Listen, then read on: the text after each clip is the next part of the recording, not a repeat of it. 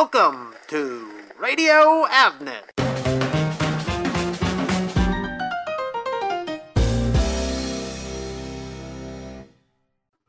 Welcome to Avnet's Distributing Wisdom podcast.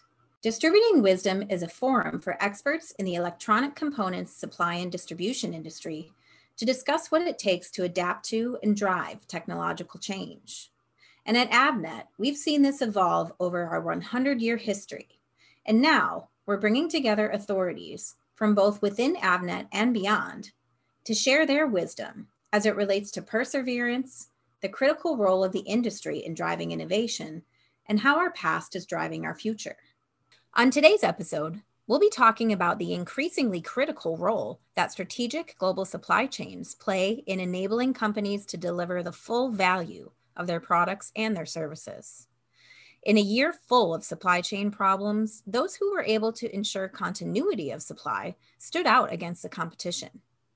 We'll talk with experts about the differentiating value of a strong supply chain as you move through the various stages of production. We're joined by Lynn Terrell, Chief Procurement and Supply Chain Officer with global diversified manufacturer Flex, as well as Joe Getz, Senior Supply Chain Business Architect at Intel. And bringing in the channel perspective, we have Avnet Global Vice President David Paulson, who leads the teams within Avnet dedicated to providing innovative supply chain solutions and seamless multi-region operational support for our largest global customers. Looking forward to a great conversation today.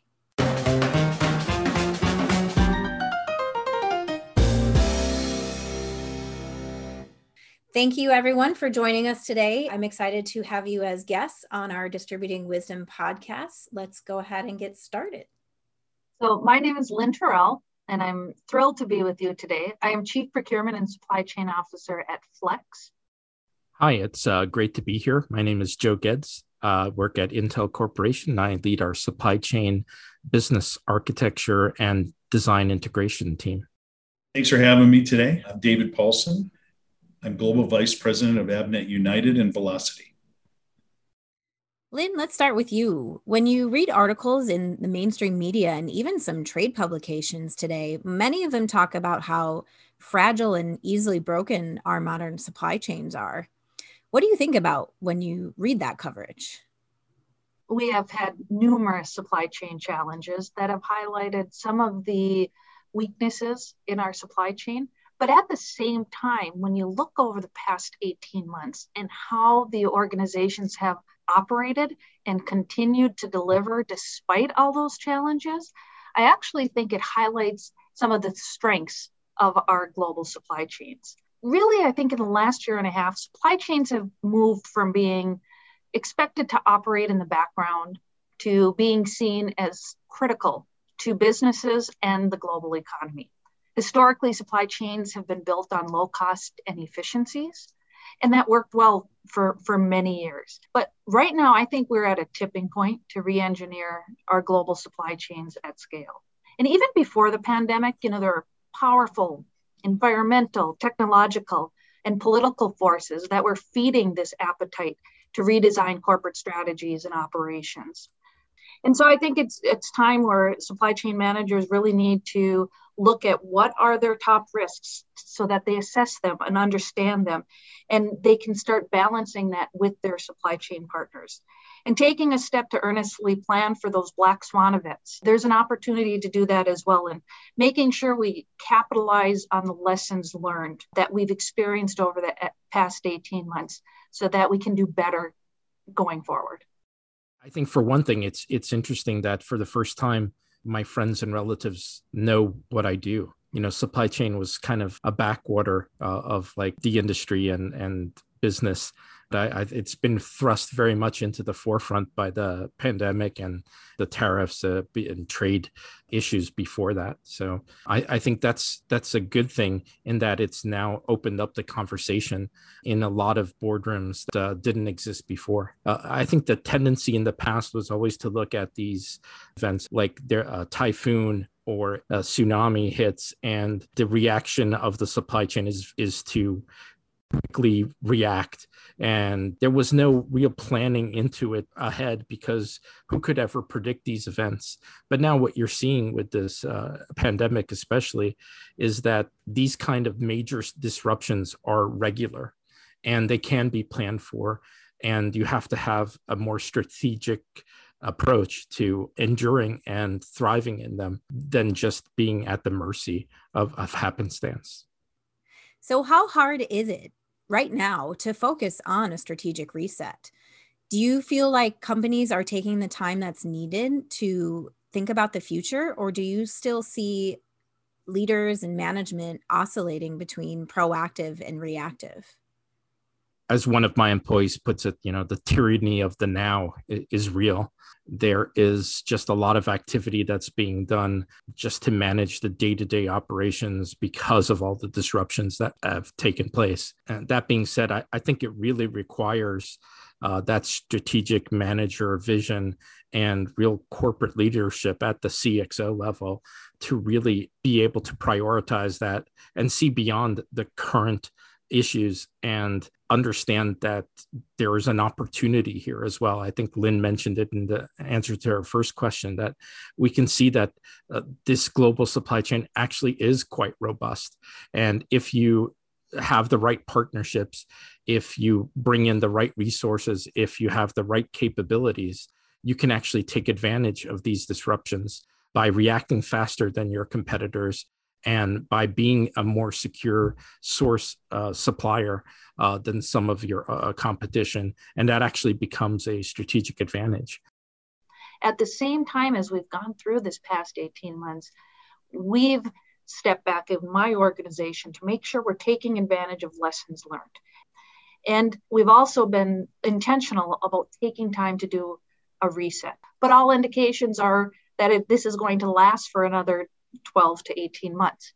So taking that time to be very intentional in our discussions to say, okay, how do we manage this level of activity for that period of time? What can we do differently, more efficiently? How can we be a better partner to our suppliers, to work collaboratively with them? But it takes that intentional stepping away from the day-to-day activities and really focusing on those areas that you need to look at to be more strategic going forward. The one thing in particular, Lynn, that you said that really strikes me is the learning part of it. And I think, where we sit today in terms of the maturity of the supply chain, the digitization of the supply chain, I think that is an opportunity to harness some of that data in this period of constraints and really use that, turn that data into information to really try to better predict the future. So I see learning organizations taking a lot of time and understanding, just like you had said, but then also backing that up with the data behind it so that it's not just gut feel, it's really based in the data that caused it or the upside and the downside associated with any of those activities. But I think data is a core tenet inside of that learning process that, I'm seeing more and more companies harness that. So David, can you talk to us about how customer supply chain requirements are changing, and what are some of the key strategies that you're employing to meet those needs as our environment gets increasingly volatile? So what we're seeing from the customer base, and in particular brand owners, the actual OEMs themselves, is a renewed interest in the supply chain that actually builds their product. And it's really taking on kind of two shapes, if you will. One is the agility of their supply chain, and then secondarily is the resiliency. And agility is really about the concept of, hey, if I get an unforecasted order, how large can that order be for me to have the ability to respond to it? So it's very near term. And then the second part of that is the resiliency piece that says, well, if I experience a disruption, how long can my supply chain run? And ultimately, you have a good agility and resiliency plan, it leads you backwards in your supply chain to determine what it should look like in terms of really three areas, but primarily in that scenario, the assurance of supply. How much supply do I need to accommodate my agility goal? How much supply do I need to accommodate my resiliency goal? And we're seeing those discussions come up more and more from the OEM and really understanding what that means to their finished good. With that then comes flexibility. So you can have your assurance of supply, but what we're seeing is them planning toward moving that supply anywhere in the world on a moment's notice, because they have sometimes multiple manufacturing sites all over the globe. But if you're going to meet that agility equation, you'll need to be able to move that product rapidly or have it centralized, in addition to potentially some localized inventory. And so what we've been doing at Avnet then is tailoring supply chain solutions, based on those requirements, because all of them are going to be a little bit different. You look at some of the geopolitical things that's caused supply chain to shift to different regions, in part and parcel with potentially a nearshoring initiative. And what that ultimately works out to is a different supply chain. And each one of those, especially in the OEM and the larger OEM community, each one of those is going to be a little customized. So we've been spending more time than ever building out those customized models to accommodate ultimately that finished good, agility and that finished good resiliency in alignment with their business continuity planning. We're seeing this renewed understanding and interest of bringing all of the parties together to really create that end-to-end robust supply chain. So we've had to go out and strike almost a bimodal approach to supply chain and the digital aspect of it to connect all of these tools together up and down the supply chain.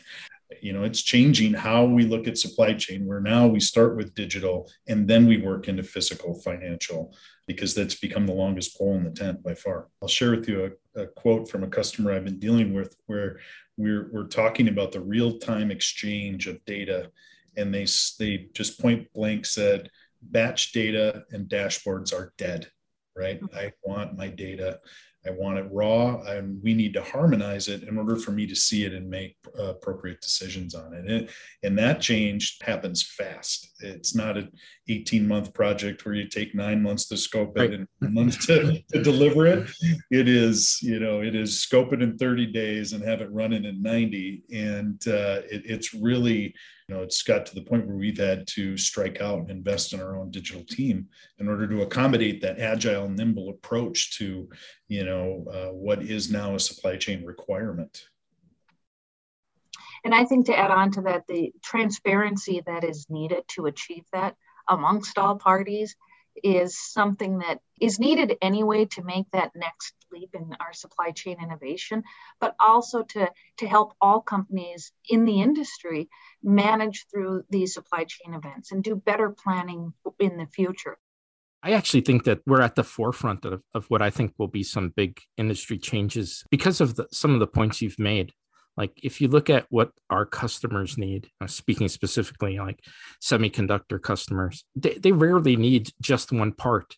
The one part itself is not usually enough because they're looking at providing a total solution to what it is their customers want. So there is this concept that the supply chains become interconnected and it becomes more of a syndication of many different supply chains that are required to satisfy customers than any one single supply chain. And I think that will eventually thrust companies into thinking more about how do I manage risk? In the future, being able to withstand these disruptions will mean that I have the right inventory and capacity planning, that I can, mitigate fluctuations in my demand. It's going to force companies to look at installing capacity proactively, or at least having the capability to install it proactively, in a syndicated environment where somebody is selling a product, but they're dependent on companies upstream. Should the company upstream, should that raw material supplier take on all of the risk that's ultimately going to reward a company 2 nodes down? I think there's going to be shakeups in the industry on how that's managed and opportunities to kind of share that across companies better than how we do it today. Do you see changes playing out on the design side as well, in addition to supply, and maybe some long-term healthy changes? For example, perhaps some of those silos between design and supply are breaking down for the better? I've certainly seen that. The notion of designing for manufacturability or designing for supply chain definitely is something that a lot of companies are thinking about. And just their whole sourcing strategies, and maybe this is something that Lynn can talk more about, but I've definitely seen a change to how people look at how they're going to source their products and not just looking at the lowest cost provider anymore, but looking at many other factors that go into it. Yeah, and it's a great point, Joe, because, at Flex, we assist our customers, with the design for manufacturing. That very often they come with their, bill of materials and their selected suppliers and want us to execute. On a different scale, we do a lot of design work as well for some customers. But that design for manufacturability and openness to looking at alternative sources has increased dramatically over the past few months because of the inherent risks in the current supply chain. How do you think the supply and demand imbalance will start to normalize? And how different do you think the supply chain will be at that point? Will we be seeing notable and sustained changes, or do you think we could revert back to the way that things were in terms of our zero-sum, just-in-time mindset? I think in the past, after an event, it would calm down and people would go back to that focused on the low cost and efficient supply chain model that had been designed and worked well. Today, there's been too much disruption, and I do believe that customers are going to look towards more resilient and agile performance in their supply chain partner. That includes Flex as an EMS partner to our customers, though that's going to be my expectation to my suppliers that we work with. So it has to be that end-to-end change that is designing a supply chain to address the agile and resilient requirements that are needed in today's world. And we have better tools. We have artificial intelligence, predictive analytics. We will continue to get better. And so we have to have that knowledge that we need to keep adapting towards the future and harnessing the power of the data that's available to us to make more strategic sourcing and supply chain decisions in the future. I think for lack of a better term, the awakening that's happened is on a couple fronts. One of which is the agility and resiliency and how it ties to total cost of ownership and risk. And when you are seeing in an industry now where some industries were built entirely on just in time as a supply chain and intentionally built to be the meanest, leanest, lowest cost supply chain out there, they are changing because they've run into this risk analysis that says, boy, the way we had run our supply chain historically, I have a $5 part, which is not allowing me to ship a $75,000 item. And I think that kind of awakening and that kind of awareness is going to stick. Now, is it going to stick 100% across the board for every segment? Probably not, but definitely in those industries that we're all feeling the pinch on, who were maybe too lean in their supply chain historically, I don't see them going back to just in time because the risk is now too great, and they felt the sting of being too thin on their supply chain. I think that there's an unprecedented build out of semiconductor manufacturing capability going on right now, not just in the US, but overseas as well. I think a lot of companies have realized how important it is. It's extremely long lead time with the tooling that's required. That's become constrained as well. So it's going to take some time to get out of the hole that we're in. Estimates in the next year or 1 to 2 years probably feel about right. I think that the good thing that's come out of it, and is touched upon by Lynn and David, is that it's becoming a corporate imperative, but it's also more so even, it's become now a national policy imperative, where even at the governmental level, not just in the US, but in the European Union as well, and in other parts of the world, where they're seeing that having this capability is really essential for continued predictable economic development. And there has to be some investment made, even at that national level, to ensure that those capabilities are put in place. So I think that adds a totally different perspective and importance to planning the future of the semiconductor supply chain, which I think will be an opportunity in the next coming years. Well, thank you all so much for your time today. I think we've gotten some great stuff. I'm really excited about this episode. Thanks, Heather, and goodbye, everyone. Thank you. Thank you, Heather. Goodbye, everyone. Thanks. It was a pleasure being here. Goodbye.